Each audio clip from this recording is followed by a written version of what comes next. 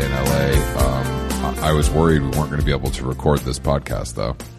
Is that because Spotify went down? Is that because you had a very important meeting? No, it was more about I was worried because I don't really focus on like the technical side of this whole thing. So I was like, can we actually record the podcast if Spotify isn't working? Mm-hmm. But you're saying that we're good to go. Well, I'm saying we can record podcasts all day. I see. But until Putin removes his boot from Spotify's neck, it's anyone's guess how it's. I mean, we might have to just print this episode on CDs and mail them out to people who subscribed for now as like it's a Band-Aid, not a cure. Sure. It's in these unprecedented times, we have to be able to pivot. These times are so unprecedented. I just the thought of Daniel Ek, Joe Rogan, and Vladimir Putin having kind of a roundtable right now on Zoom. Is pretty crazy because like you can just stream music other places if you have to. You know what I mean? We have more important things to deal with right now is my point. And I think that, Spotify being down is sort of affecting people, but I mean, is it really that much? I mean, there are so many solutions. It's not just like, hey, Netflix is down, so I can't watch all the exclusive shows, like everything that's on Spotify is also on 1,000 other platforms. Yeah, that's true. And thank God, because if Netflix went down and I couldn't watch, Love is Blind season 2 or exactly. That's a proprietary title. You can't even buy it if you wanted to. No, you couldn't. You can't pay for it you can, of course, and Netflix prices go up by $1 every month. So we're looking by the end of the year we'll be at 25 large. And I'll keep paying. Yeah, I'll keep paying because I can't get enough of these love-based reality programs. Yeah, to me it's kind of those I don't know if it's a meme or a joke or something, but somebody was like, why do you look at gas prices? What are you going to do? Not buy gas? It's a little bit like that. Like, What are you going to do? Not like if Spotify goes up $1, if Netflix becomes $20 a month, everyone's still going to spend that. It's still an amazing deal. I'm loving the gas discourse. I'm really loving it. I can't get enough of that A+ content of people posting a picture of a gas station sign with the prices on it and saying, "Damn, this is fucked up." Like, yeah. I mean, if that's the only thing that is affecting you from a war, then we're pretty good. I can pay $6 a gallon for a couple months. Yeah, assuming things do calm down. Assuming things do calm down. Yeah, and that's something we're praying for. It is getting in the way of it's quickly becoming one of my most favorite days of the year, International Women's Day. Yeah, shout out to all our women listeners. Yeah, our demographic, we get a lot of press talking about how we're a bro cast, but I would say our guests diversity in terms of male female is pretty good, right? Like and also our listener demographics, we're like 60-40 male female. That's pretty darn good for any podcast, even one that's broy. That's true. Cumtown could never. If a woman listens to Cumtown, their server crashes. It doesn't know how. It doesn't. The technology's not there. They get a red alert, like an alarm starts going off, and they have to stop recording. It's really a problem. No, but yeah, happy International Women's Day, and happy Tuesday to you, Jason. I hope you're feeling good over there. I'm feeling pretty good, man. I did my cardio workout. And then when I'm done recording this, I'll go finish the job over at Equinox. I like that, Jason. I'm glad you start. So I'm not doing 2 a days. I'm doing a 1 a day split into 2 pieces. I understand, but it's a long tail. I know you like to spread it out. That's kind of your thing because we have a dinner tonight, so it's going to be a busy day for the How Long Gone family. Yeah, we're going to friend of the show John and Vinny's restaurant just to check in over on Fairfax to see. Hopefully we'll get our same sommelier. Well, if they're not playing fucking Mos Def, I'm walking out. So it's either Nas, Mos Def, or Kanye West, or Chris is not gonna even have one bite of the free mozzarella sticks they send over. You know what? I've lost my appetite. You know what? I've lost my appetite. I'm sorry. Are you playing Chief Keef? Oh, no, I'm sorry. This isn't Dusty enough. Speaking of Dusty, Jason.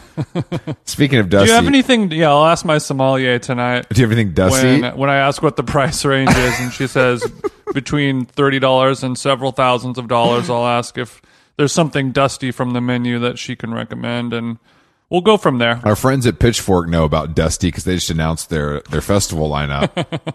Yeah, Sunday is their Dusty Day, but yeah, what do we... You got the Roots headlining in 2022. Bro, the Roots are a house band on a late night show. Like, that is, like Questlove is a cookbook author and still wears that ugly ass pin. Like that, like this shit is not, it's just weird because a brand that has built itself. He's got a lot of brooches, sure. A brand that has built itself strictly on relevancy, and one that I look at Pitchfork every day, but like to have the Roots, the National, who I love, but haven't put out a good record in at least 5 to 8 years, and Mitski, who I want to like Mitski, but I don't get it. I really don't get it. She was in the news recently for saying that she doesn't want her fans to take flash photography at her concerts, which is just, someone in her camp needs to tell her that that's not going to go well on the internet. Well, I think it was also video. I think there's still now these artists are like, we're back and we want to share this moment with you. And I'm like, yeah, bro, but you know what I want to share more? What's that? Is the money that the fans pay to see the show.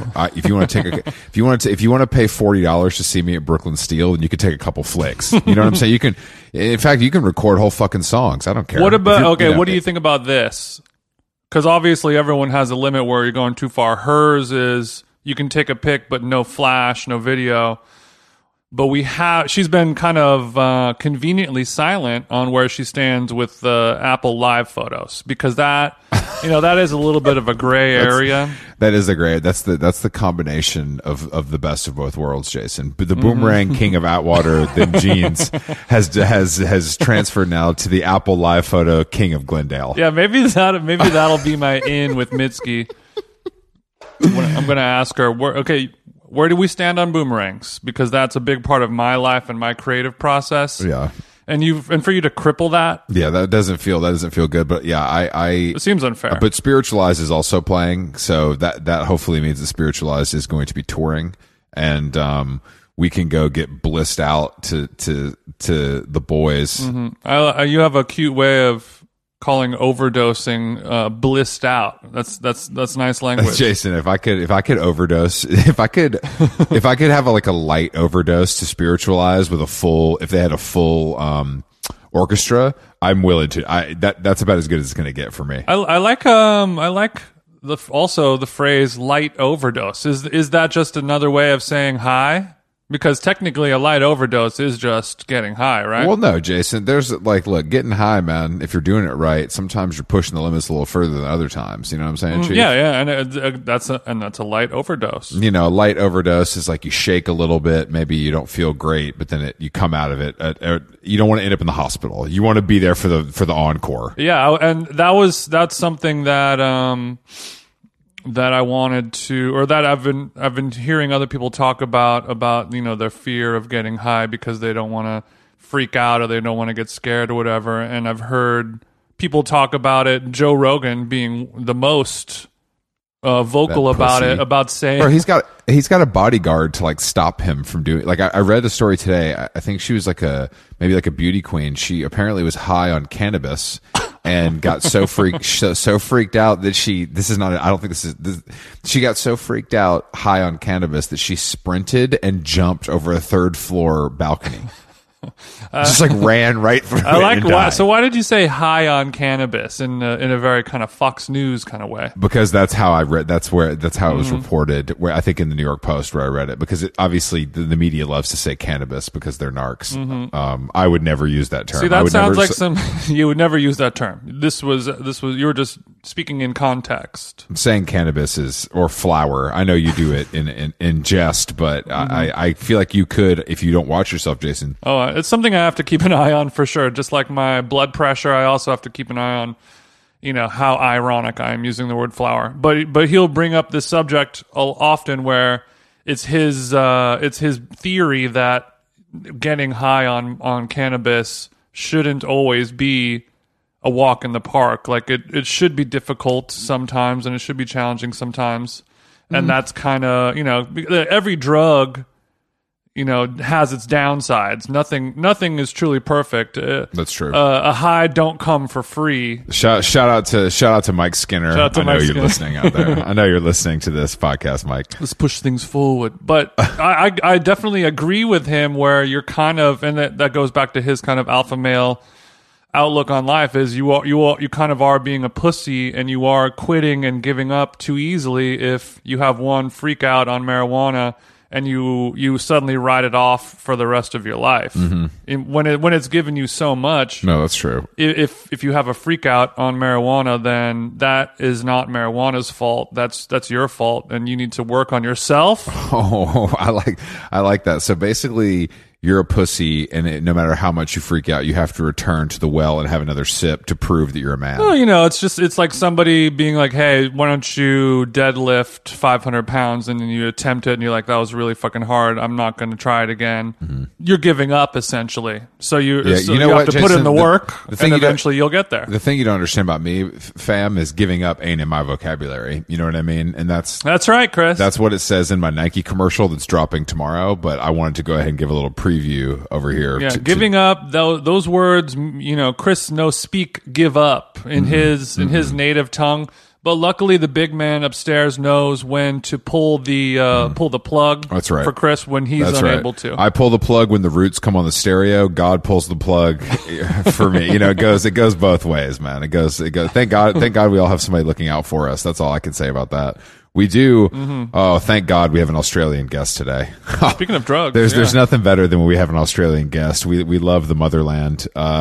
You guys probably know Alex Cameron. He's a musician from Sydney, but I think he's in New York now. Yeah, he is. I like his music a lot. We're also, full disclosure, we are label mates. So I just want to get that out in front. I want to get out in front of that if I could. But because that, we're not going to interview him in any different way. He's not getting a free lunch just because we're label mates and members of an elite group of secretly artists of other musicians. But yeah, I looked at his I first of all, I had heard of him before and heard his music before, and I do like it. But then when I was talking to Kevin Morby was like, "You got to have Alex on. He's the best. He's the coolest." And I was like, okay. And then it came around full circle. Like somebody else hit me about it separately from his team. So I was like, all right, it's meant to be. You have that many organic discoveries, and Chris's ears perk up. Exactly. And then the most organic discovery is my man has written some songs for the best band in the world, The Killers. So there's this, it's full circle for me completely today. And Jason's going to once again have to suffer through me talking about guitars with someone, but luckily this person is Australian, so he'll have fun too. I feel like it's International Chris's Day with all with the CV that this podcast guest comes with. Hey, look, man. Sometimes I win, sometimes I lose, and one day when we have a DJ on, that'll be the day that I lose. No, we've had many DJs on, and boy, were they all great. DJ Python, what a legend, right? That's a good point. DJ Python transcended the art of DJing to me, though. He was beyond. I think of him as more of an enigma and like a a cloud of smoke almost more so than the fact that he makes great electronic music. That's just icing on the cake. Yeah, I've never heard that part, but I like talking to him a lot. So, all right, let's give. If he worked at Home Depot, we'd still have him on the pod, is what I'm saying. Honestly, that's true. Yeah, he's part of the community now. All right, let's give Alex a jingle and go down to New South Wales. Yeah, cunt. Hey guys, Jason here for a quick disclaimer. We unfortunately had some technical difficulties with our Zoom recording, and we had to upload our backup recording. Unfortunately, this means we don't get to edit it and make it sound as crispy and good as we normally would. So the quality of audio is not going to be amazing, but we can still hear it and enjoy the conversation. Alex is a really, really funny guy and a great guest, and it's a really good episode, and we feel bad that this happened to him and to you guys, but, won't happen again. I have punished Chris for his errors, and he feels really bad. So hopefully this does not ever happen again, and thank you guys for your patience and understanding. So here's our great talk with Alex. Let's get into it. Alex, welcome, welcome. I know you've done a lot of Zoom calls and things like this. Mostly you mentioned for court appearances and less for podcasts. What kind of crimes are we up to lately? Well, they're just there's a couple of compensation cases that I'm involved in that I can't really speak about at the moment. Okay.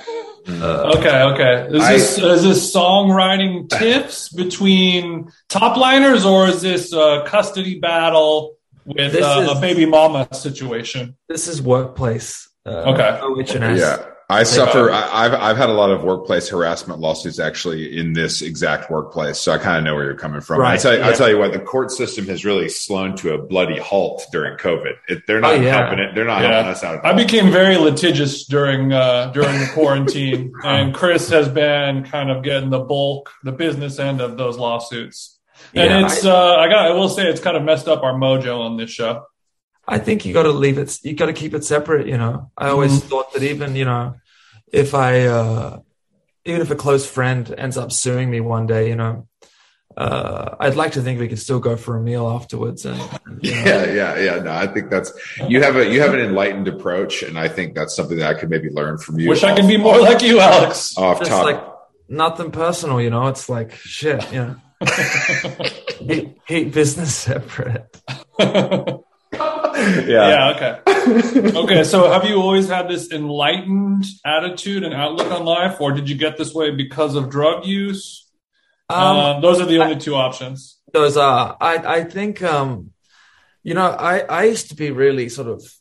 I guess one thing I think about a lot is like sort of jealousy and envy. And jealousy. I would, now we're talking. You wrote that one too, didn't you? If I wrote that one, I would not be sitting in this room. I'll tell you that much.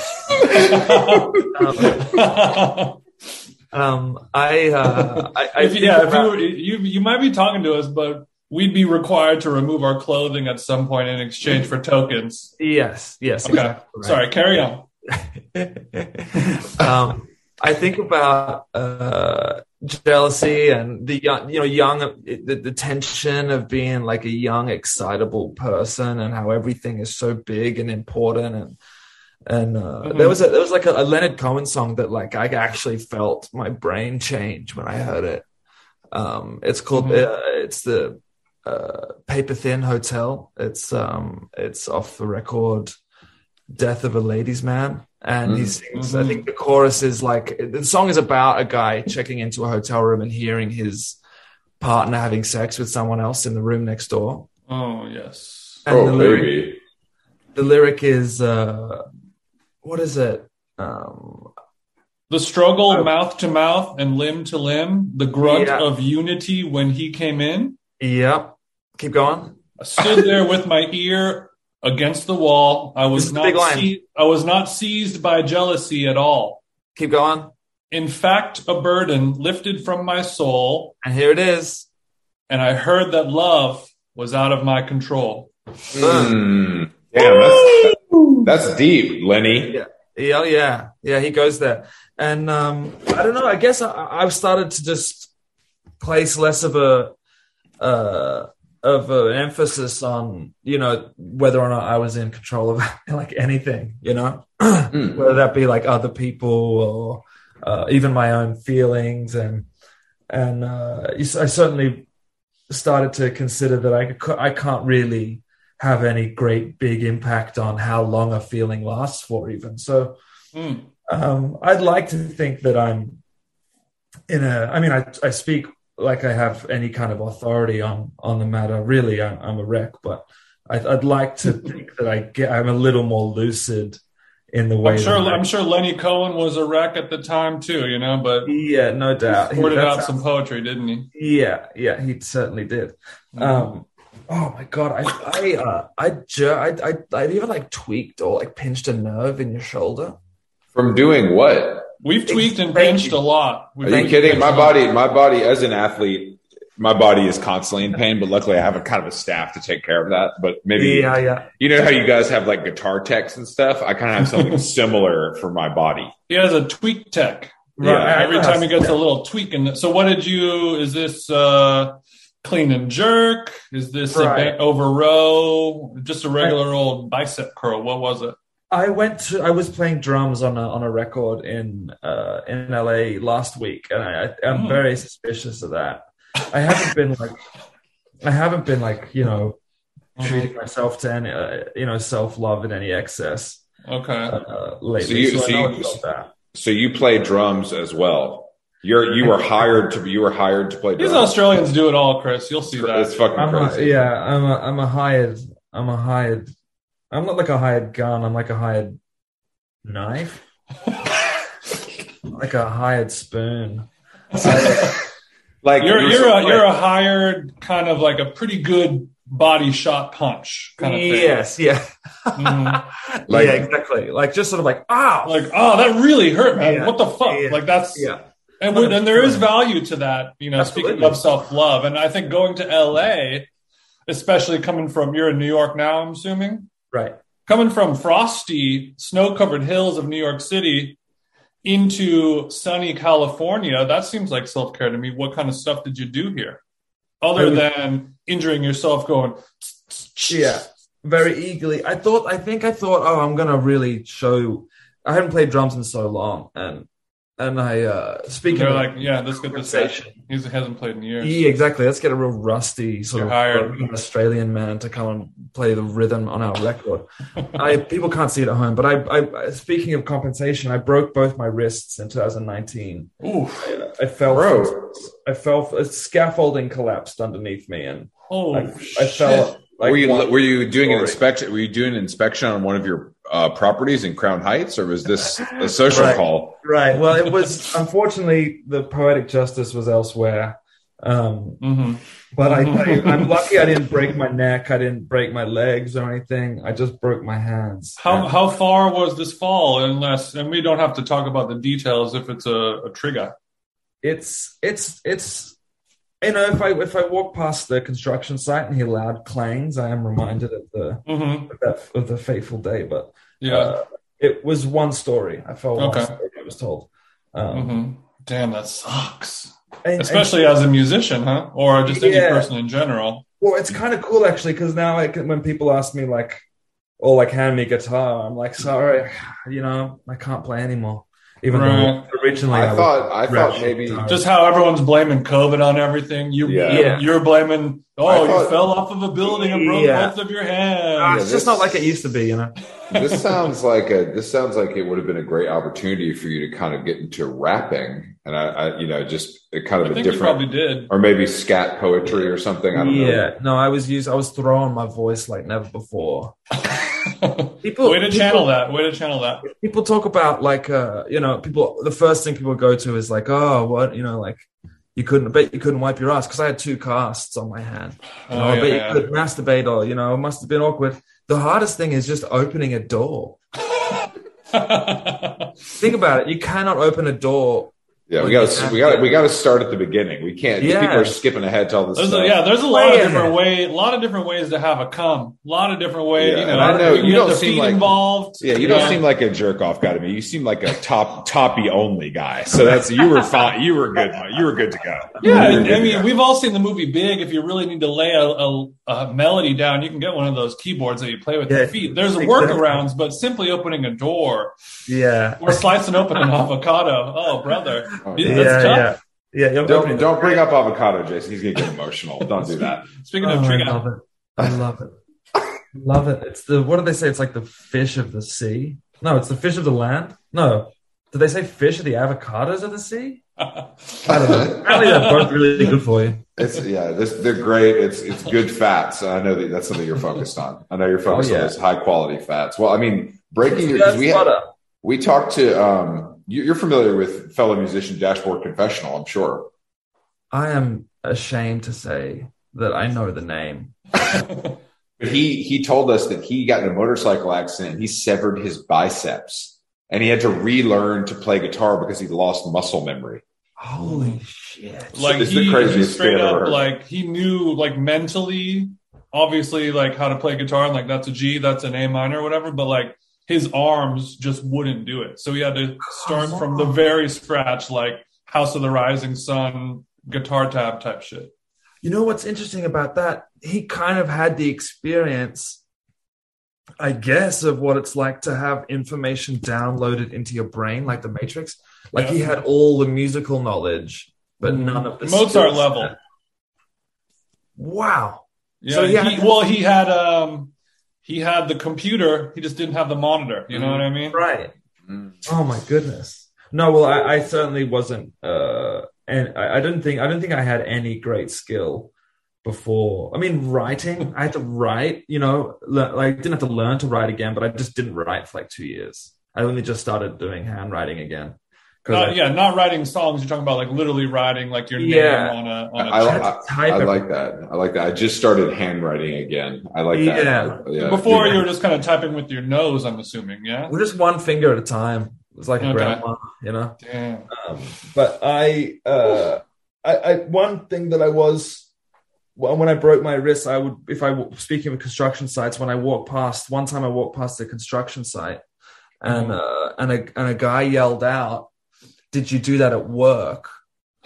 And I said, "Yeah." And he just yelled out, "100K per bone, man." Okay. That's good advice. I mean, I think. So how much did you get for your wrists? A lot of bones in there. Cannot comment. Because I'm looking at this studio, and I'm not seeing a lot of custom gear in there. So I'm thinking you would make off. Yeah, exactly. In fact, I don't own any of this stuff. It's all online. I'm about to get kicked out. This is the last bit of last hour in here. Coming down to the wire. Well, hour. I guess that's good that you are getting some scratch out of the deal. I've only had one injury like that where I broke my ankle and I was hobbled for a few months, unable to work. Did you cripple? Weight or did you lose weight during your time of That's cripple? a really good question. I got a text from my brother about a year ago that was just like he'd found a group photo that had been taken at a social event, and he zoomed in on my face so it was like become pixelated, and he just said "You're fat." In a way that only a brother could say. Yeah. So I think I gained weight. Yeah. Well, that's probably because you were, laid up, you were eating ice cream, taking Vicodin. It's not exactly. You weren't really at your peak. This is a low moment. I ended up losing weight, and I was very shocked because all I did all day was just lay around the house and watch TV. And then in terms of food, I mean, there was zero exercise. And then in terms of food, I was sort of at the whim of delivery food. Or if I ankle? Yeah, I broke my ankle. Wow, what's that like?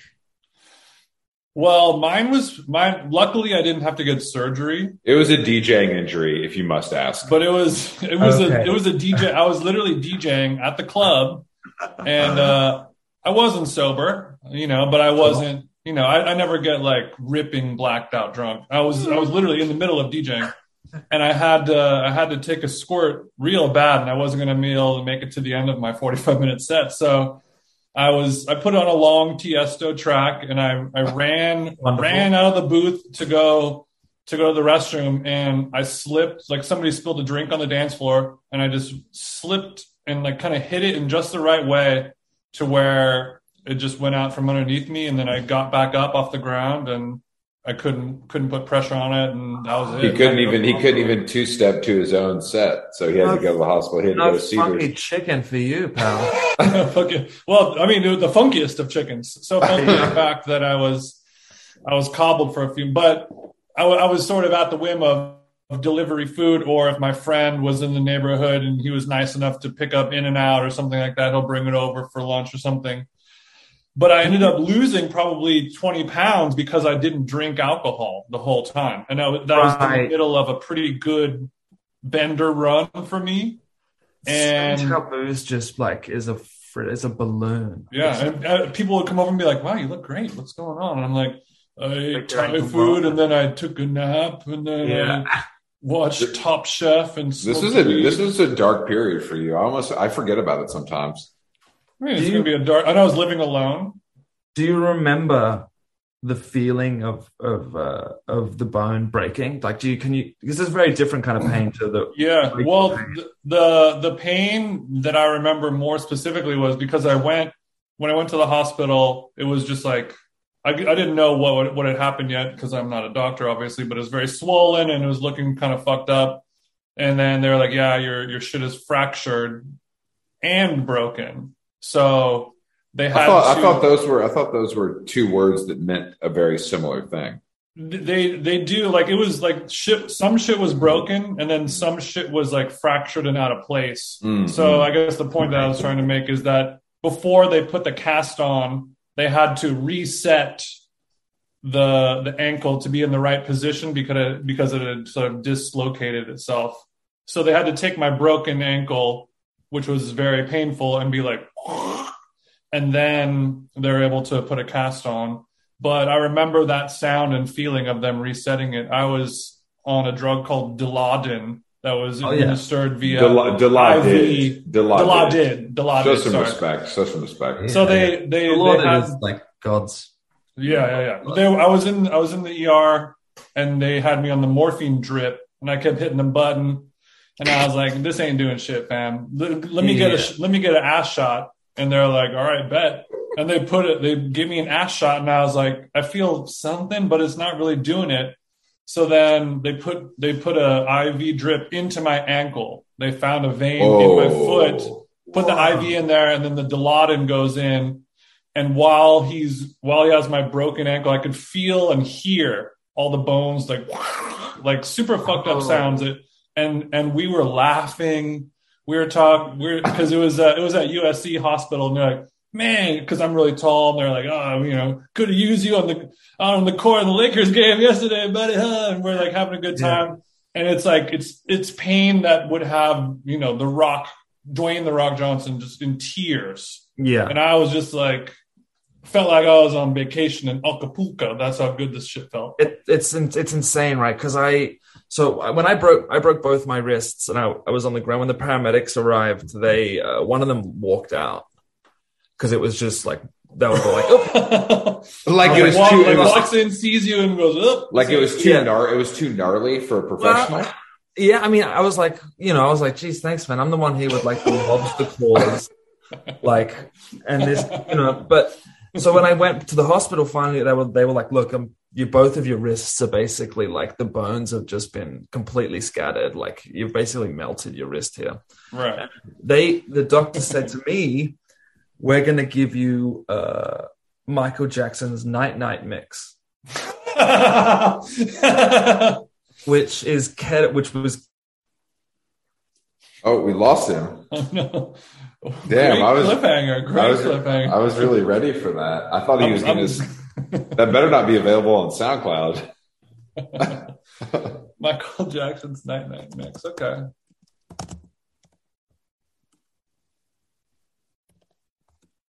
Let's look up his drug cocktail. Alex texted me in the middle of this saying, "I would love for you to explain to me how someone can be a toppy guy and not a masturbation guy." Ooh, damn! This is the downside of having a great room, isn't it? It really is. This room ain't so great anymore.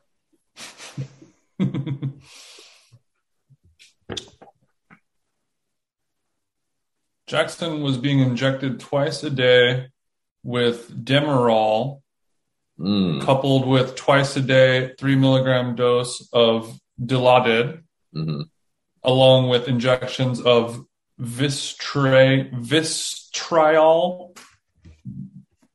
He also took 250 milligrams a day of Xanax. Oh, baby, 250? 250 of Xanax, 20 milligrams of Prozac, 100 milligrams of Zoloft. Jesus Christ. As well as the anti-indigestion drug Prilosec. Well, your tum-tum is going to be a little knotted up when you're on all those PKs. And he also got just a little something to balance it out, 10 milligrams of Ritalin on top, just to make sure he can keep his eyes open. Yeah, I was about to say, that just keeps you alive at that point. That's not even... So your heart remembers to beat. Yeah, you got to do something. That's smart. Okay.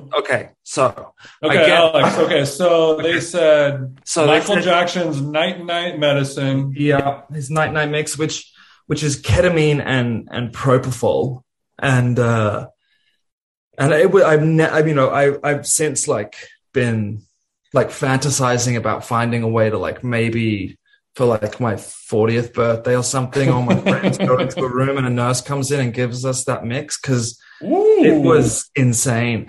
What was the first? The first thing was ketamine, and then the second thing was what?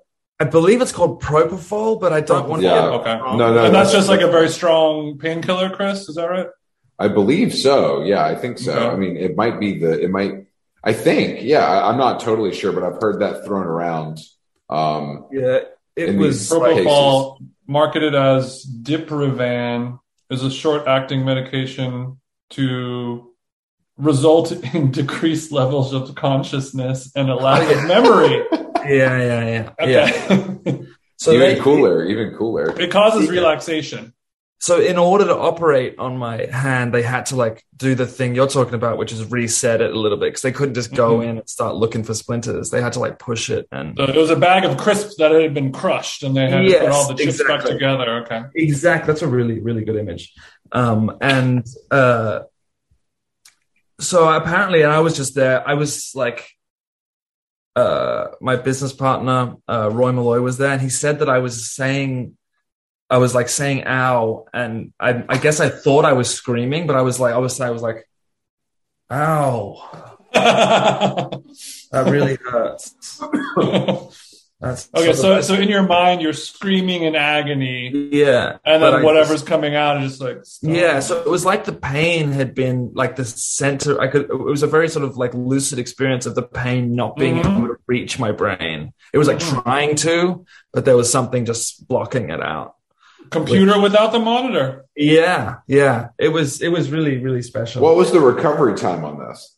Well, I guess what I was really surprised by, I guess from when you hit the sidewalk to when you had your first wank, how many days are we talking?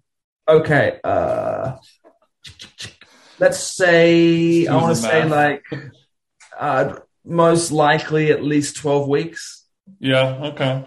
But my, not bad. I don't know. She won't mind me saying this, but my girlfriend, you know, luckily at the time had a thing for like the casts. Yeah. Oh, the casts. She was kind of like, because when I noticed, you know, I've been down this road before as well, Alex. Because when I recovered and you know took the braces off and the casts off, one night she was like, "Oh, you can keep them on." And I was like, do you still, did she make, I'm just picturing her down on the street, fishing the casts out of the garbage can at night after you've gone to bed, just in case. Yeah, totally. Just keep them around. If I ever like, you know, came home and just found the casts sort of like strewn across the bedroom floor, I know that she was like, had a nice afternoon to herself. Yeah, she had to do what she had to do. Yeah. Because normally when I think of like that type of kink, you know, amputees, casts, crutches, wheelchairs, you know, it kind of goes down a sinister, like Marilyn Manson, kind of Gigi Allen road where Crispin Glover. Yeah, exactly. You know, the dark corners of the male mind. But I think on the female side, you know, to celebrate International Women's Day, I think it's a much more kind of just a healthy, normal relationship of like, you know what? I don't know why I like it. Maybe it's, you know, I can fix him, a man in need. Like a real I can fix him. Not emotional, not emotional, but like a physical I can fix him. Right. I think there's also like, there's something cute about a fella that can't do much. Probably this is more coming from me. I'm projecting a little bit here, but I think there's an element of like, oh, you shouldn't be able to properly fuck me. You're gonna, you know. Yeah. Like you need this so bad. Look at you. You don't can't even open the door. You can't even open the door. Yeah. There was no surgery, no cast anywhere near the penis area. So right, that thing's still going. So like, it's like the nurse and the war vet. It's like, how bad do you want this? Yeah, you're Lieutenant Dan. I get it now. Yeah. I understand. Yeah, that happened to me. I was not in a relationship, so it was a little bit different. It was maybe less sweet and caring and more of just a regular old, I want to fuck that guy who has a cast on kind of vibe, which is also pretty cool, That's cool that you can go to a bar with a cast and have someone go like, there's my type. Yeah, yes. I know. He's usually getting those NBA wife cast-offs, but no pun intended. But once he had, Jason, did you wear a proper cast, or did you have like an air cast? Because I opted to go no surgery, I had a cast that was my entire leg. It went from my foot to my upper thigh, like a Fenty Savage boot kind of thing. I was about to say that's current season Bottega. Current season Bottega. It was in white, not in green. But I remember I went. It was like I was sort of like on the tail end. I was probably a couple months in, and some of my friends were like, "Come on, just come out." Some of our friends are DJing at the spot. It'll be easy and chill. It's tenants on a Thursday, Jason. You've missed it for 8 weeks. There's plenty of chairs and booths. It's like a loungy vibe. It's not like we're going to go to Bergheim at 5 a.m. type of shit. It'll be very easy. And I remember going in and everyone was just like, oh, it's so good to see you out, man. Like, I feel like I just got out of prison or something. And were you on crutches at this point? I had crutches, yeah. I had crutches. Even hotter. Right? Even hotter. And I was just, I was very out of sorts and a little embarrassed and just kind of being very sheepish. And then everyone wanted to buy me a drink, and I hadn't drank in a long time. And next thing you know, I'm having to call one of my friends to come pick me up from a random house in Echo Park. It was a good time. That's wonderful. See, I think on the spectrum of like, attractiveness, hotness, the original cast, just the white plaster master. Exactly. Is the hottest. And then like down the other end of the spectrum is the sort of stormtrooper moon boot thing. Yeah. That's getting you nothing. No, I would say that's doing the opposite of what the full leg plaster. But I feel like I don't see the plaster that much anymore. No, it's not as common. But because of the way all the ligaments were all twisted around, I couldn't like rotate my leg or my knee in any way, or it could fuck up the thing. But I'm glad I did it, and I feel good now. I'm glad you did it. I think I remember an ex-girlfriend of mine, she broke her kneecap. She fell off a fence and broke her kneecap. And was she sneaking into Coachella? You couldn't get her an artist pass? That's crazy, bro. It was the splendor in the grass, Chris. Wrong continent. Oh, I apologize. Unfortunately, she was sneaking into her own home. She'd lost her keys. And just sort of fell and broke her kneecap. And what happens when you break a kneecap? It just outside of the obvious. It split in two, like an egg. It just went doink, and they had to just wrap metal around it, like sort of like barbed wire, and just like glue it together. And she was like was straight legged for a long time. Mm-hmm. But we still managed to be intimate.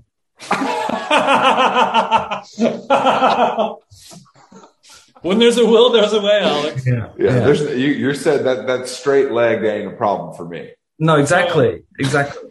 So what is your current relationship with drugs? It seems like obviously your album has songs about drug use. You talk about ketamine in a song called K-Hole. The actual album itself is called Oxy Music, which I assume is like a funny riff on Roxy Music.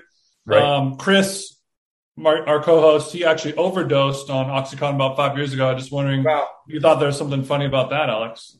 Yeah, no, I think that shit's. I was gonna just keep going with the fact that it was funny, but no, it's. I mean, for me, like what I'm interested in doing is like finding points that are like culturally contentious, and maybe even the idea that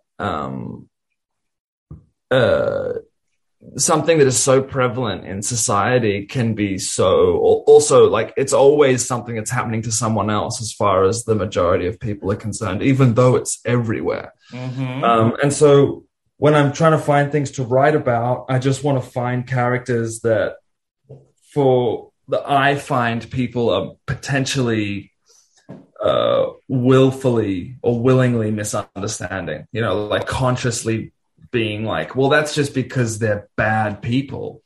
So the idea of writing songs from the perspective more or less of someone really sort of in the throes of substance abuse is just to get some perspective on what those stories actually mean and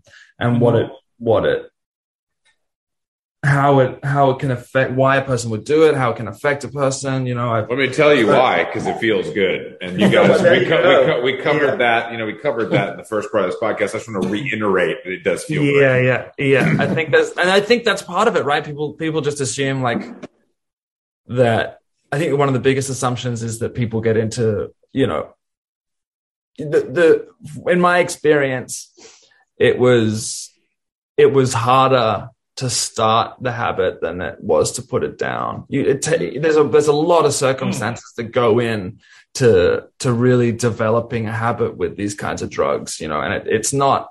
Well, look, we're on Jaguar, so we know the advances are a little bit low, and that can be kind of an issue when it comes to purchasing drugs. So if you need to borrow some money, you just let us know.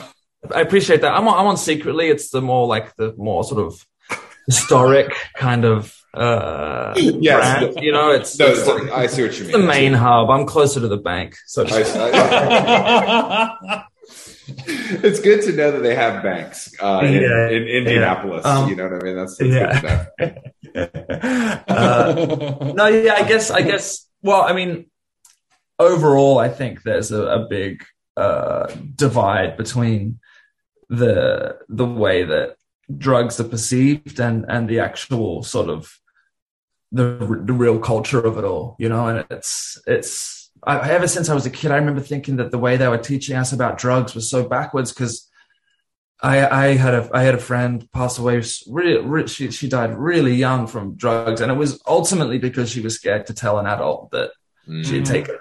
Because it was just like no and nothing else. Yeah. And I even at 16, I was like, this is horseshit. We shouldn't be teaching kids that it's just a bad thing that you just don't do.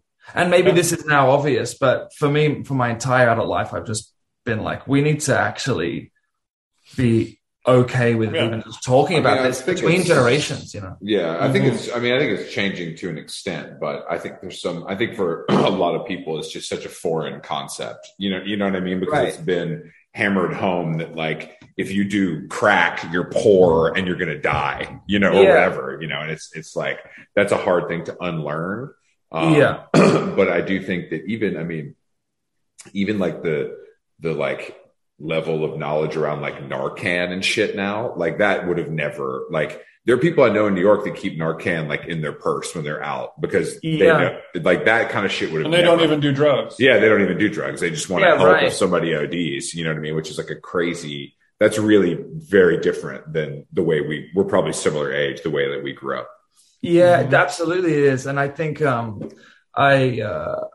went to a party at someone's, I guess it was their Christmas party, and it was in their place of work in like this big sort of warehouse studio, and I was just wandering about as you do, like exploring the place, and they had like a little shelf that had Narcan on it, just sitting there like in one of the offices, and there was a big label just said Narcan, and it wasn't like, I think that, if there's a big part of the record, I suppose, for me anyway, if I'm thinking about like why I wrote these songs, is just like as an indication that it's got far less to do with, on a personal level, it has everything to do with the individual, but on a societal level, it's very much a culture thing, and I was pretty. I've been really surprised and impressed with the amount of bands that are providing Narcan at shows, just at the merch table. It's like something that I'm like feel good about doing myself as well, at shows. Not doing Narcan, but I feel good about providing it for people at the shows. So do you have it available at your shows as well? We're organizing that now, yeah. We're putting it together for the US run. I mean, I was wondering if it's like it certainly is less of a problem in Europe, but it's still there, but I'm not sure how readily available it is. I think it's it feels very American. I would agree with you. Yeah, so we're focusing on the American tour at the moment. But I gotta say, if I went squeaky wheel gets the grease. If I went to an Alex Cameron show, Jason, I don't know about you, but I think I'm bringing cocaine. That feels more appropriate personally. Right. Well, I do get a bit of a gurn on stage. I don't drink or do any drugs before I go on stage. I go on completely like bone dry. Really? And, because I used to drink before shows, and because I would get stage fright or nervous, and I would think, oh, the booze helps, get the Dutch courage. And it just makes you more nervous. Your heart rate goes up because you're dehydrated. I had to be taught this by someone. And it makes those fingers move not quite as quickly as you'd like them to. Right. Yeah. It's all, and the voice, the whole thing just falls to pieces. And then I had a friend tell me, like, you don't get drunk to go to the gym, and you're up on stage dancing. So it was like, I learned that the hard way. Yeah, exactly. You don't want to be on that rowing machine, that erg. Yeah, Jason had 2 pints before he hit the elliptical and did not end well. Yeah. Amazing. I have gotten blacked out drunk and gone to the gym just to see what happened, and we got kicked out. I don't doubt it. But yeah, that is a good point. And I agree with that, because you are working hard on stage. It was a little bit different for me as a DJ, because you're not working quite as hard. You are able to do it pretty drunk. Well, if I'm DJing, I'm definitely going to have a drink, just because I like to have a couple of drinks when I'm listening to loud music. Big for you to admit, Jason, that a DJ is actually not a musician. I'm glad that you finally, after 20 years. I didn't say that. I said we're not working quite as hard as Alex might be. I'm sorry. Yeah, it's more depending on how many decks you have going at once. No, but I remember when I managed a band, and we would be partying backstage. I'm doing coke and I'm wasted, and they're all doing it with me. And then I'm like, oh, you guys, you're about to go perform for an hour, and I can barely like have a conversation. So I don't. And I'm gonna have a tough time holding my BlackBerry for the next hour. And you have to like perform for thousands. But I feel like I think it's just like practice. Like once you get to a certain point, that's just like, if that's how you do it, that's how you do it, and you black out basically and just do it for an hour, and then it's over. Yeah, it does. The more shows you do, I'm sure the more capable I was slowly becoming, being extremely drunk on stage. But I just started to really... Not a skill that you want to really get super amazing at. It's like when you slowly start to realize that you're not getting hungover anymore. And for a second, you're like, this is awesome. And then really quickly afterwards, you're like, oh, but wait. That's bad. I'm not hungover because I require alcohol to just be normal now. That's bad. Yeah. Much like going to the gym afterwards, we like to reward ourselves with a nice smoothie or a tuna fish sandwich. So after you're done with your stage show, how are you rewarding yourself if you're going up bone dry? I like to have a nice cold beer. Hummus, some crudité, some hummus. Yeah, you know it. Yeah, that's nice. That's part of the course. So a cold one, lager. I like to pretend I'm sort of like in the dressing room after maybe like a tough game of rugby league or like a 5-day test match. I like to get that atmosphere going. Like, well done, everybody. Cheers. Hey, well done out there. We're all wiping the blood and the grass out of our. Yeah, it's very sweaty. A cold beer after a show is something that I'll never get cold beer, a nice long pull off of that Jewel. Yeah, a nice. I just started on this Jewel, and it's I think it's awful. I think it's really bad for me. What flavor are you rocking with? It's the Virginia tobacco flavor. That's what I was encouraged to start. Yeah, that's what I would do too. I used to Jewel, no longer, but I do miss it sometimes. I'm assuming that you did it to stop smoking cigarettes, or was it?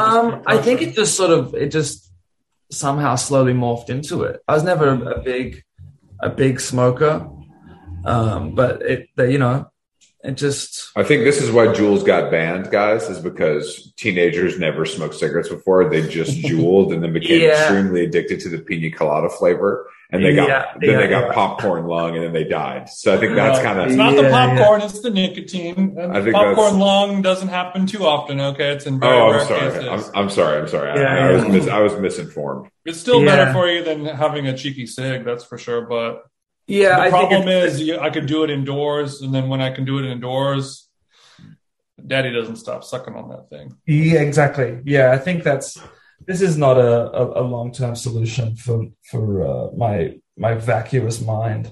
It's just when do you leave? They all say, sweetheart. That's what they all say. Yeah. When do you leave for tour? So we start rehearsals in Brussels on the 16th. Listen to this guy, Jason. He's starting rehearsals in Brussels. Some of us have sentence to say. Some of us have to do that at a soundstage in Hollywood, maybe East Hollywood. This guy's going to Europe to kind of get Yeah, I gotta get like acclimatized, and also just get ready for like a shocking diet of like bread and cheese, just like to line the stomach with like heavy dairy and processed meats. They don't have any sweet greens over there in Brussels. Is that what you're saying? Yeah, that's what I'm saying. They try. It's just like it's just canned beets, canned beetroot. It's like eating salad at like a 1950s dinner party.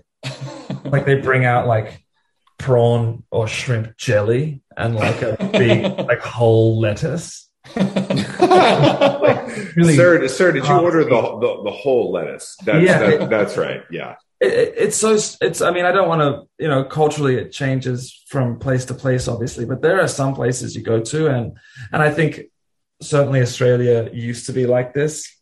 I used to think when I was a kid, I was just like, my uncle used to make these things. He'd call them moonies and he'd be like, eat your moonies.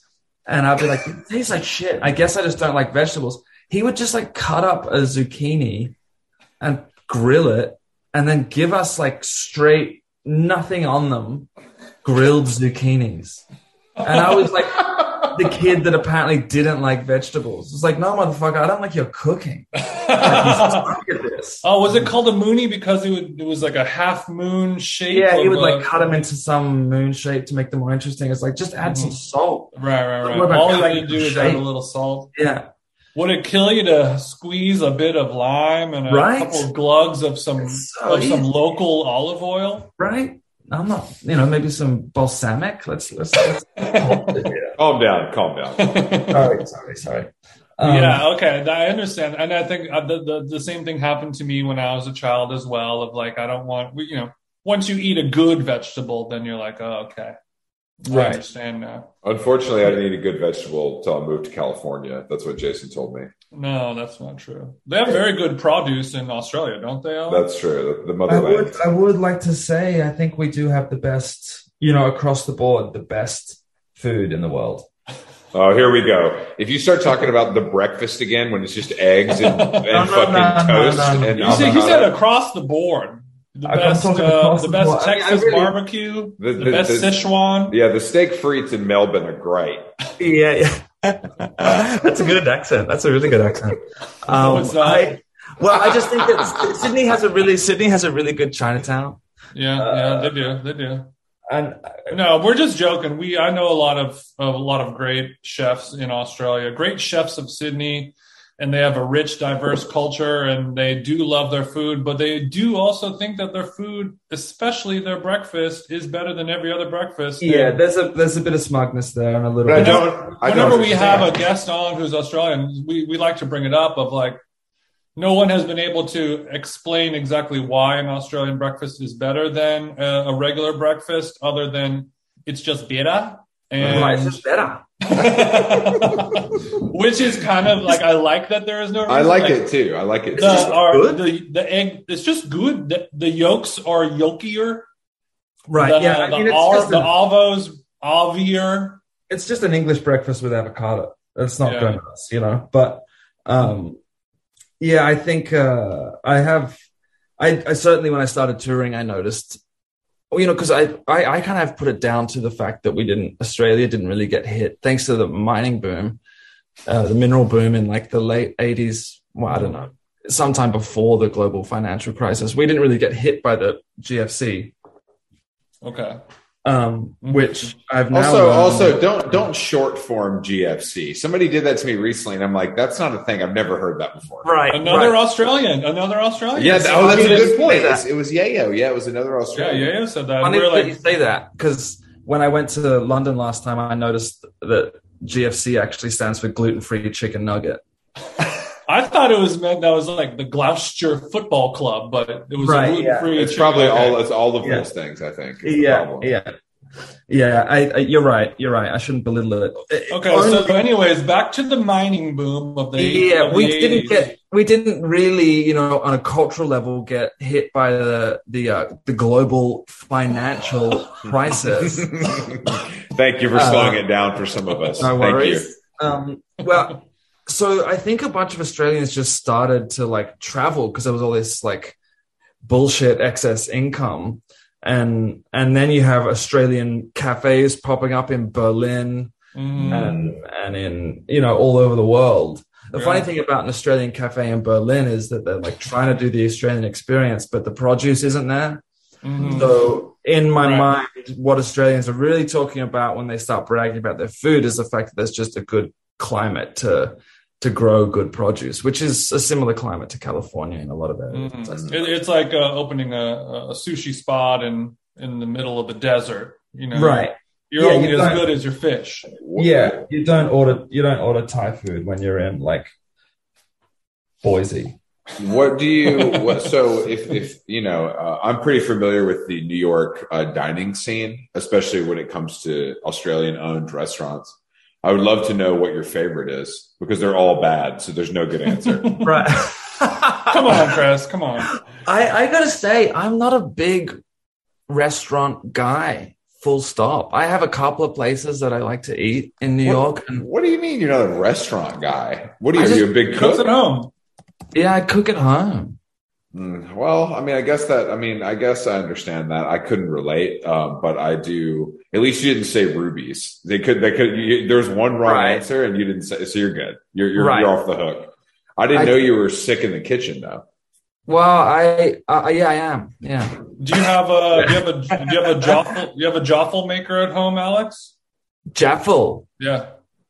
Not here, but I did have one growing up, and they are extremely good. Do you guys have those here? Like a real good like toasted sandwich press that does the shape and everything, and you put. Yeah, we call it a panini. I don't know if you've heard of that. No. This is a special thing. Is this an Australian exclusive? Well, I remember my mom had one when I was a kid, like in the 80s. They had them where you would put like a piece of like white sandwich bread in, and then whatever filling you want, peanut butter and jelly, ham and cheese, you name it. Uh-huh. And then you put the other piece of bread on top, and it squishes it like a waffle press. Oh, I see. So then it crimps the sides and turns it into like a pizza pocket or like a hot pocket type of thing.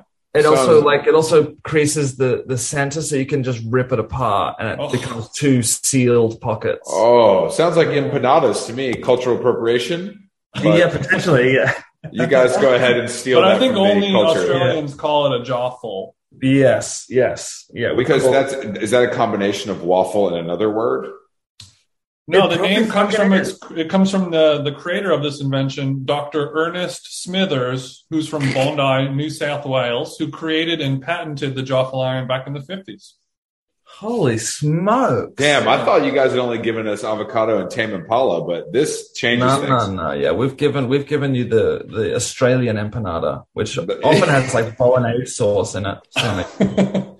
Some Bondi bolognese. It's called fusion, is what we like to call it, and it sounds pretty good to me. The one thing you need to look out for, and Alex knows this, Chris doesn't. When you're making a Joffle, don't fill it up with heaps of ingredients, because you will spring a leak, and that's a mess to clean up. Exactly. Well, that's very good knowledge there.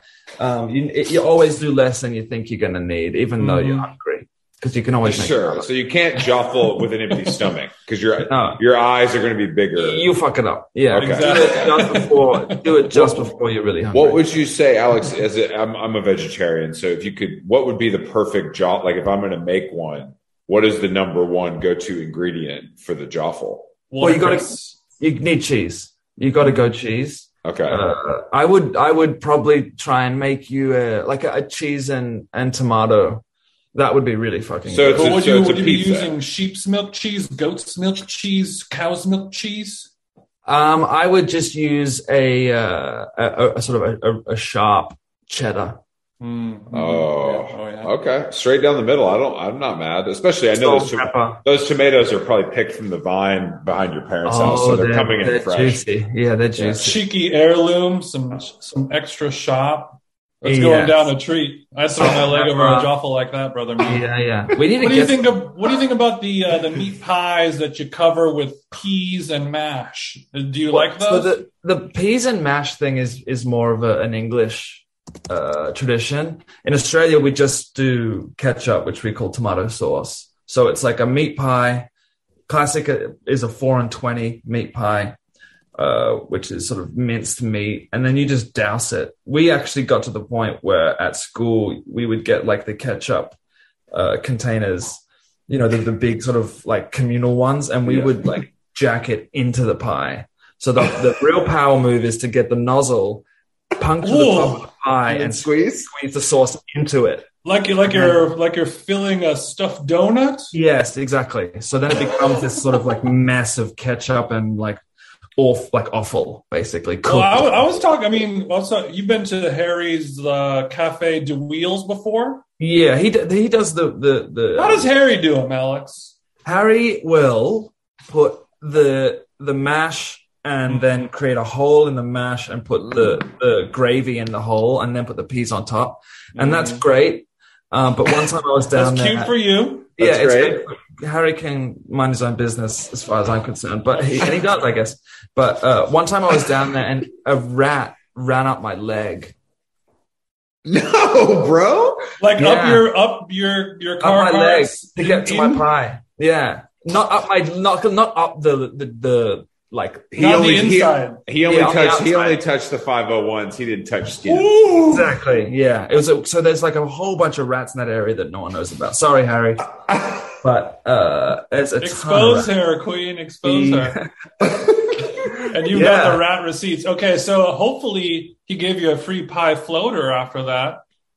They're not the most talkative bunch. It's the whole. So it's like for people who don't know, it's like basically a caravan or like a trailer outside. Have you been? Are we talking to someone? I have been, yeah. It's like a little roadside stand. Exactly, yes. It's not a brick and mortar.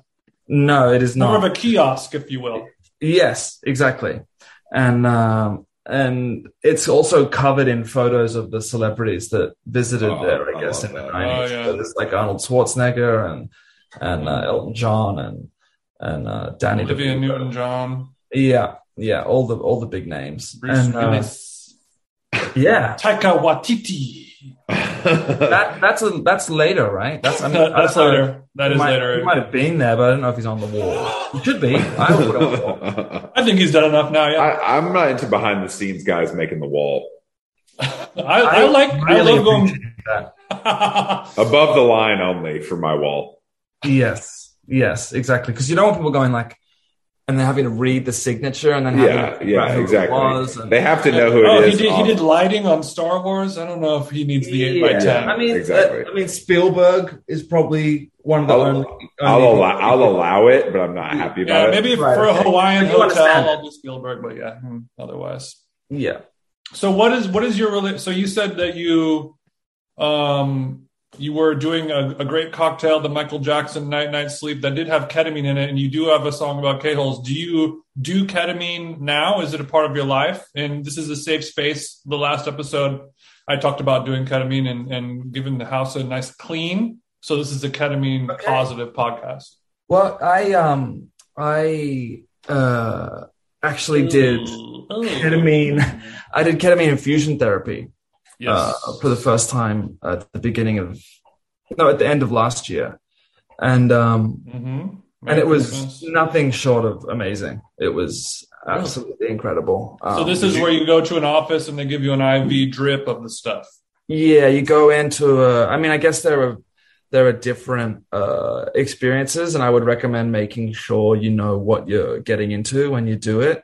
I was recommended this place by someone, and they gave me a sort of a 90-minute sort of rundown of what the procedure exactly was, which is in the suite or the office that I went to, a lazy boy.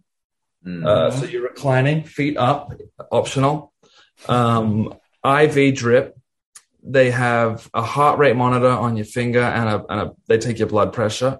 And they manage your vitals. They manage your vitals. Yeah. And they manage your vitals. I have a quick question. Are you managing my vitals during this procedure? Yeah, exactly. It's got to be a question. When a lot of people forget that. Even a statement is a question. So then I suppose, they let you select your music, the music that you want to listen to. So I chose like deep forest, kind of like ocean sounds, with the odd sort of like slow attack synth chord, your major, like it's just a C major in there. Slow attack and a slow release? Deeply slow release. Oh yeah, it comes on slow and it leaves you slow. Oh yeah. You don't even notice it's there. A slow train going past. Okay. And then so you got the headphones on, the noise canceling headphones, and then they give you like this really nice night mask, which is one of those like soft suction ones that doesn't actually touch your eyes. Oh yeah. So you're in this like dark space. You can't even, and who said that? Yeah, exactly. And then you lay back and you just, they jack you full of ketamine, and I'm sure that's the terminology they use. Yeah. We're going to be jacking you full of this stuff right now. Mr. Cameron, just relax. We're going to jack your arm full of ketamine. Just lay down. Yeah. Wait, was this in New York? Yeah, this is in Brooklyn. Yeah. So is this in like an office, like a medical building type vibe, or is it like? Yeah. Okay. Or is this in Steve's living room? Yeah, exactly. Well, one day, fingers crossed. Yeah. But so this particular clinic is run by an ex ER, I guess like head doctor, and she became, I suppose, was she knows how to find a vein. Yes, she does, and she also knows how to manage vitals.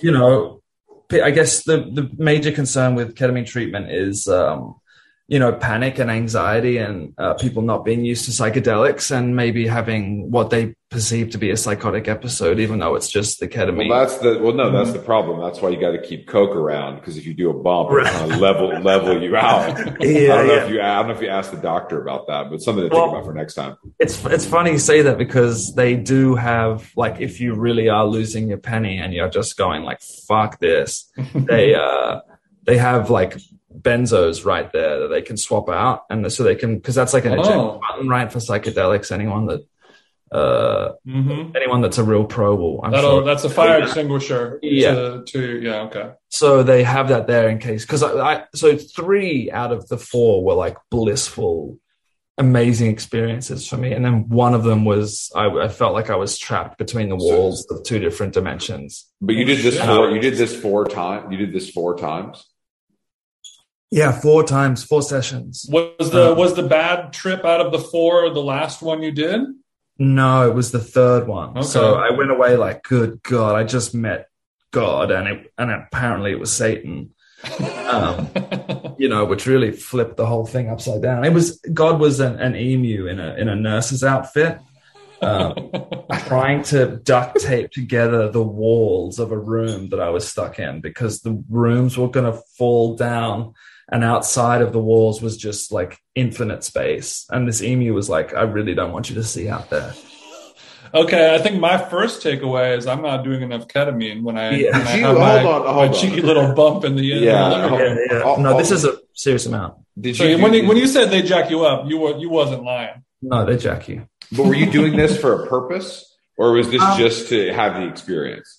No, yeah, there's certainly an element of curiosity, but they also, you have to, it's, I guess, required to do a mental health assessment, and you have to be the right kind of candidate. You have to sort of have experienced depression and maybe be currently experiencing depression for it to even be effective, or anxiety or what have you. But I don't know if this is something that I haven't really ever done an interview before, but I was super talkative during my first experience there, the first infusion. And apparently I demanded that the doctor who was present write down what I was saying, because I felt it was of utmost importance. And she just sent me the That's very Kanye West-like, but sorry, go ahead. There was a big feeling of like, I found the secret, guys. If someone doesn't write this down, like, whatever is coming out of my mouth is pure gold, so somebody should write this down. I'll give you 10% once I become a billionaire. Exactly. In fact, there's even a sentence in here.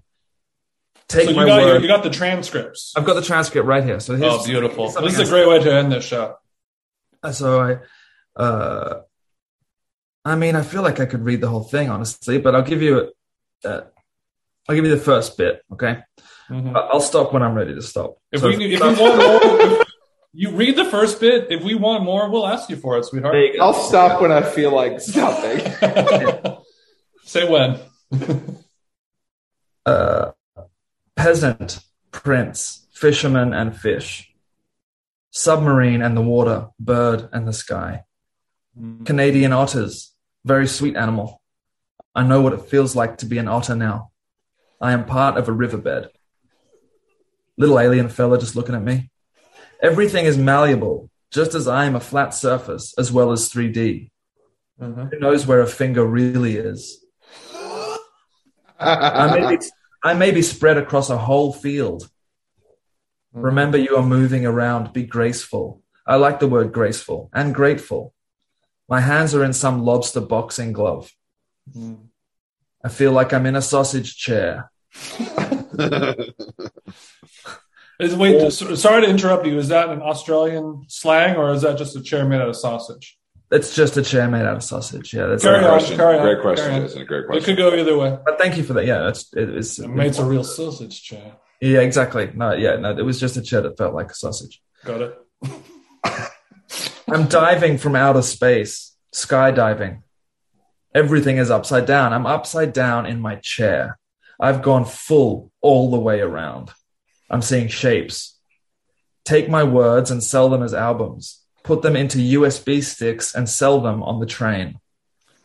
I'm a mechanic under the Batmobile.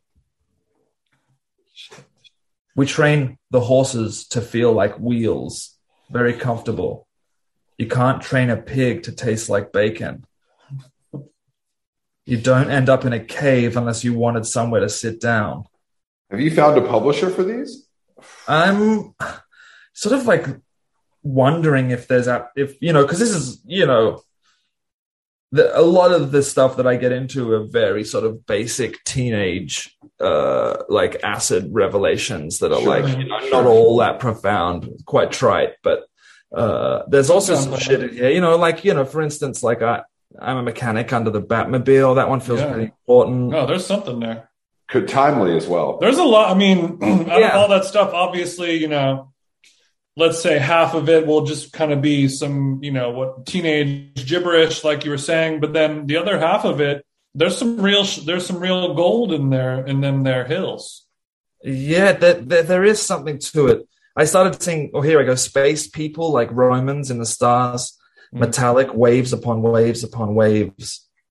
To ever think that I was in control was ridiculous. To ever think that I had any kind of idea was ridiculous. But that's exactly what I'm talking about, the ridiculous nature of things. Glass and sand and fire and kitty cats and pyramids and liquid metal. I guess I was just like talking about what I was seeing, but it was absolutely insane. I'm glad that the doctor captured that, and I hope you didn't have to pay extra. Did that just come with was that kind of included? She was really cool about it. She just sent me an email. I was like, hey, by the way, just found this transcript. She didn't make fun of you. She did like what? So the first time she didn't make fun of me, right? And I thought, wow, I just had a really profound experience.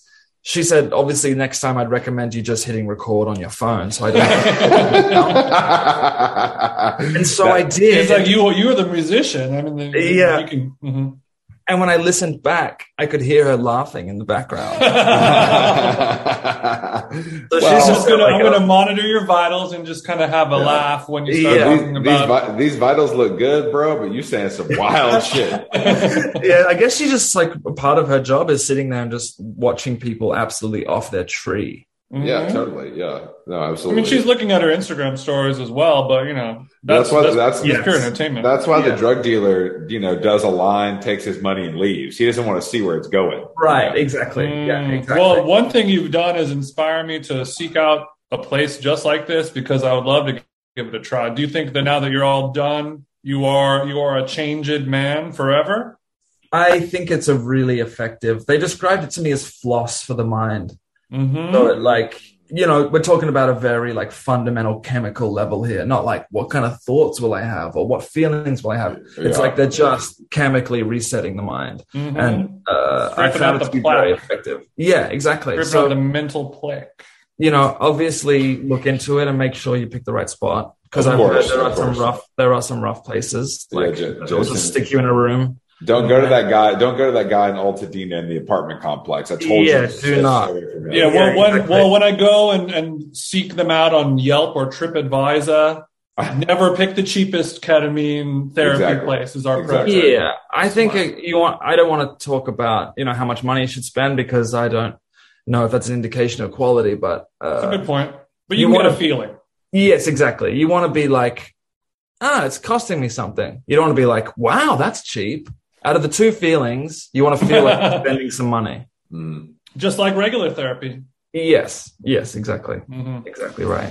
All right, Alex. Well, thank you so much for taking the time to talk to us. We had a great time. And then Oxy Music is going to be out. This episode will come out tomorrow, so that comes out this Friday? This weekend? Yeah, March 11th. Yeah. Thank you so much for having me. You guys are awesome. Congratulations, bro. Have fun on the road. Tell my family in Brussels I said hello. I will. I'll go find them and throw a brick through their front window. Perfect. I appreciate that. We'll talk to you soon. All right, see you guys soon. Bye-bye. Later. There's nothing like the feeling of when you do a thing or just wake